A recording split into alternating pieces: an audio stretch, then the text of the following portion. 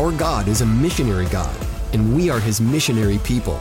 You're listening to The Sent Life, the official podcast of the Center for Great Commission Studies at Southeastern Baptist Theological Seminary.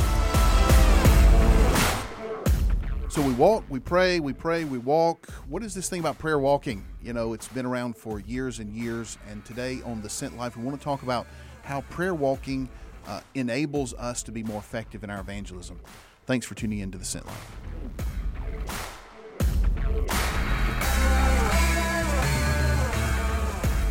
Hey, Keelan, how you doing? I'm all right, Scott. How are you? Good. How's the semester? Well, we're moving along, I think, at this point. No major bumps in the road so far. That's great. We'll see, though. It's not over yet. I know. It's at least you're not, like a student who has procrastinated all your papers. That's right, though I'm starting to read some of those students that have procrastinated. So we'll see how that goes for them. Yeah, good luck with that. Welcome to the ministry of teaching.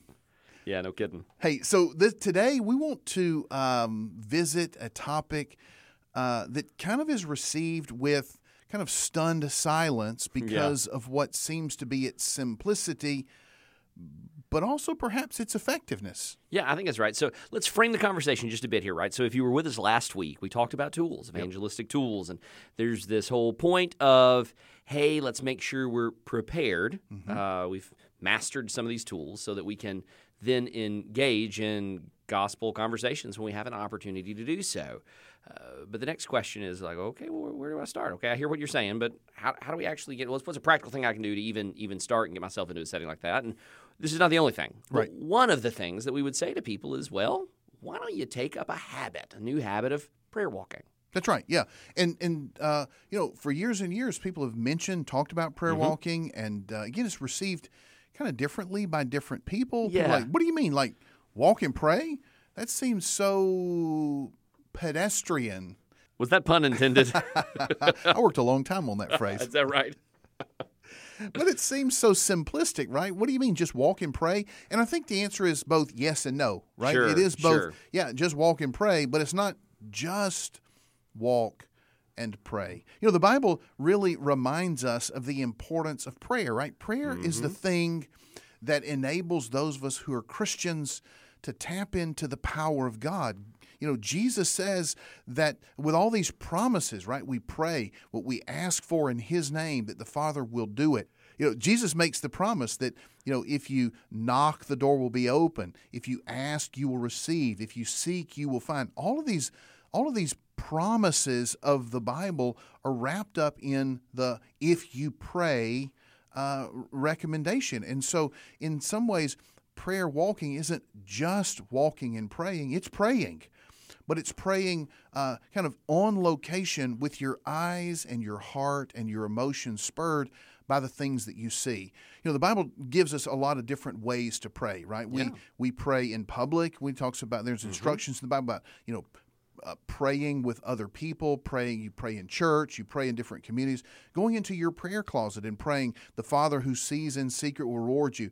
So there's that discussion of praying. And then there's this notion of praying without ceasing, so praying as you're going. And we talk about prayer walking. This is really what we have in mind. It's developing this discipline of praying, but praying in a place that spurs your prayers too. If I'm praying in my living room or praying at my breakfast table in the morning, I have my Bible open, I have a prayer list I work through. I pray for students, I pray for my family, I pray for my school, I pray for my church, my pastor, I pray for missionaries in the world.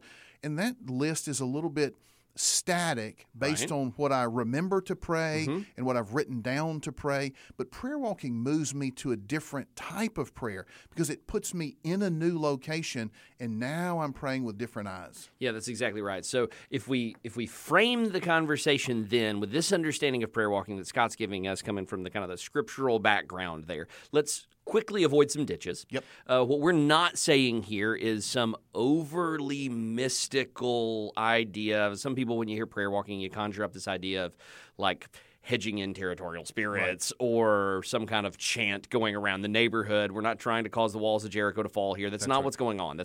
So that's ditch one. The other ditch, though, is some idea, stated or unstated, that prayer is ineffective. And so really, what is prayer walking other than just kind of walking around? And so there's something in the middle here that says prayer is this active discipline. It's this active communication. Piper calls it a wartime walkie-talkie, right? Where we're engaged with God in conversation, listening to Him and praying and giving our requests and our petitions to Him, while, to your point, being in a particular location that then urges us or prompts us to pray with a new sensitivity for things that we may not think about praying for while being in our prayer closet. Yeah, that's exactly right. So what is prayer walking? Again, it is in the most simple way, going somewhere, walking around that place and praying. What is it that God spurs as you walk and pray? So, and it would depend on where you're walking. We have known and encouraged people to go in several ways, right? You walk and you pray in your neighborhood. As you're walking around your neighborhood, you're looking at the houses, you see the children playing, you know the house of your neighbor who is sick, or you see something that's taken place. Maybe a few nights ago, the ambulance stopped at someone's house and you don't know what happened there. All of this leads you to pray differently for your neighborhood. I don't know about your neighborhood, man. In my neighborhood, every day, there are dozens of people just walking around. They're walking their dogs, they're walking their children, they're walking themselves.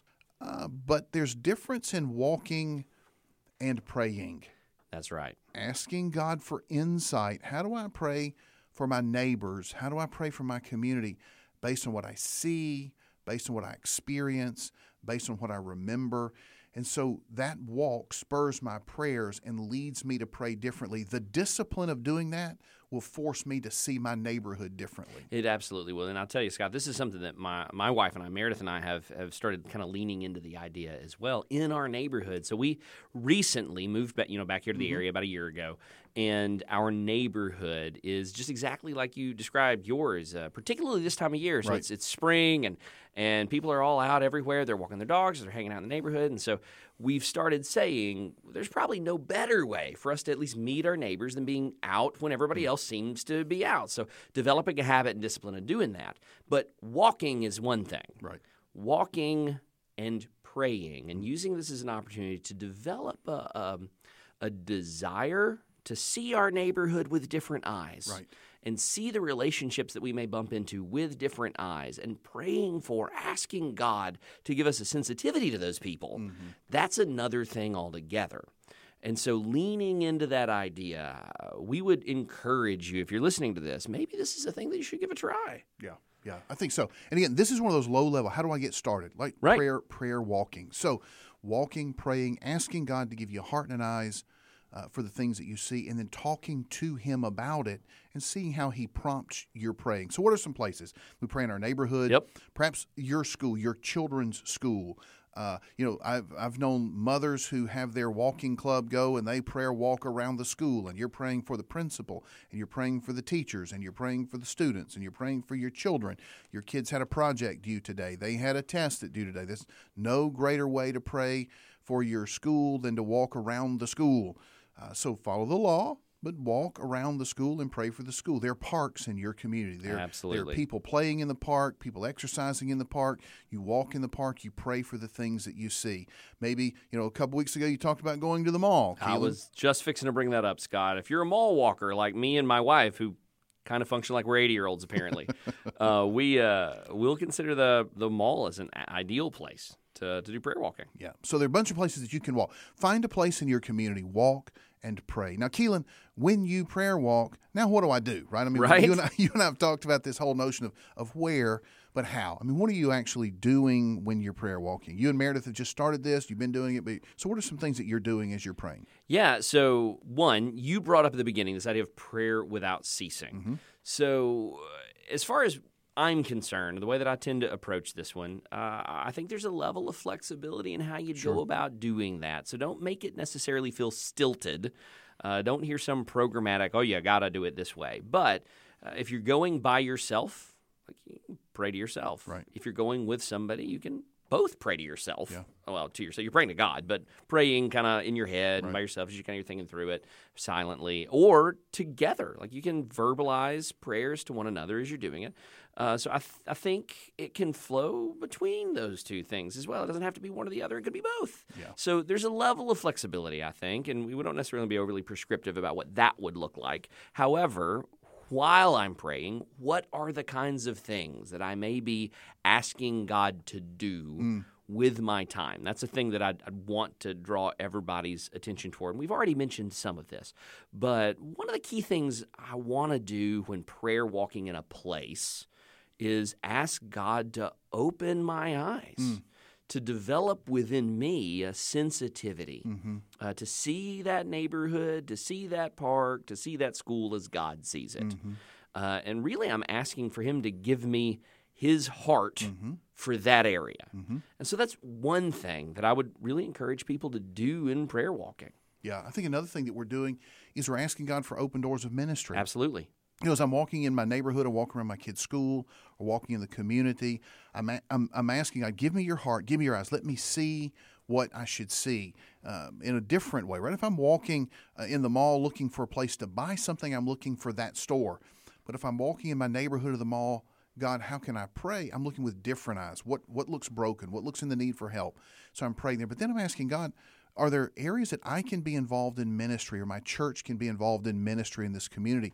And as we're praying, then God can prompt us to pray for ministry opportunities, and then He opens our eyes to see ministry opportunities. But also, we're praying for the chance to meet people, right? As we're walking, there are people out there. And I've been amazed at times when I was prayer walking in a neighborhood or prayer walking in a certain area and just have someone walk up and say, what are you doing? Or, hey, and they start talking to you. And then all of a sudden I begin to think, no, wait a minute. I was just asking God for a ministry opportunity, and this person walked up and started talking to me. I was just asking God to help me share the gospel with somebody, and this guy walked up and started talking to me. Is that an accident? I have to assume not. And so then I lean into this evangelistic mode, the tools, the conversation we've been having all semester. So we're praying, we're asking God for His eyes, we're asking God for His heart, we're asking for open door, and then when that happens, we're participating in the work that God is doing as He draws people to Himself. Yeah, that's exactly right. And so what winds up happening, hopefully, if we have God's eyes and we have God's heart, and we ask for those opportunities for ministry and people, opportunities in ministry to people can potentially come out of that, right? Like there is this open door, this bridge into outreach and evangelism that can naturally occur as we find ourselves in this place petitioning God for these things. Then here we are with opportunity, and hopefully it becomes a bridge to actually being able to engage in this kind of stuff. So I think we don't just pray for those things, we pray expectantly. That's right. For those things, right? That's right. And as we do so, we hopefully start to develop that sensitivity, and we start looking for moments that may be presented to us while we're doing it. That's right. Yeah, and so the challenge this week is that you would begin to practice the discipline of prayer walking. You think, man, I don't know how to get started. I don't know where to go. I don't know what to do. Well, this is the recommendation. Walk out the front of your door onto your street and turn either left or right. Whichever way you turn, the first thing you say is, God, help me pray for whatever else I see. And at that point, start a conversation between you and the Lord as you're walking down that street. Pray for the people that you see. If there's something that spurs your attention, ask God for His heart, for His mind about that. If you're walking with someone, pray out loud together, talk together about the things that you see. And you may say to the other person, hey, let's pray for this house right here. Last week, I talked to the neighbor, or last week I saw this neighbor in the store. Let's pray for this house. You can stop and pray, or you can keep praying. Pray out loud, pray together. Let it be an ongoing spiritual conversation about what you're dealing with. In your neighborhood, if you're just going to walk the street, you're going to talk about the trees, you're going to talk about the flowers, you're going to talk about everything else. In this walk, you're talking to God and one another about your neighbors and your neighborhood. So just start. Walk out, turn left or right, and go and practice. The more you do it, the better you'll get. But this week, we think this low bar for evangelism starts with just beginning the discipline of prayer walking. That's right. And then as you have the opportunities, as you pray for eyes, as you pray for heart, and you ask for those opportunities and you see them, seize the moments. Seize the moments. Thank you guys so much for joining in with us today. We always appreciate it when we get to hear from our listeners. So if you have any comments or questions about this, feel free to reach out to us. You can find us here at Southeastern, thecgcs.org. We'll get you in touch with us. You can hit us up on the website. We'd love for you to share this podcast with others. You can, of course, subscribe to it wherever you subscribe to your podcasts, and you can find us on all the social media channels. Again, thanks for joining us this week, and until next time, this was The Scent Life.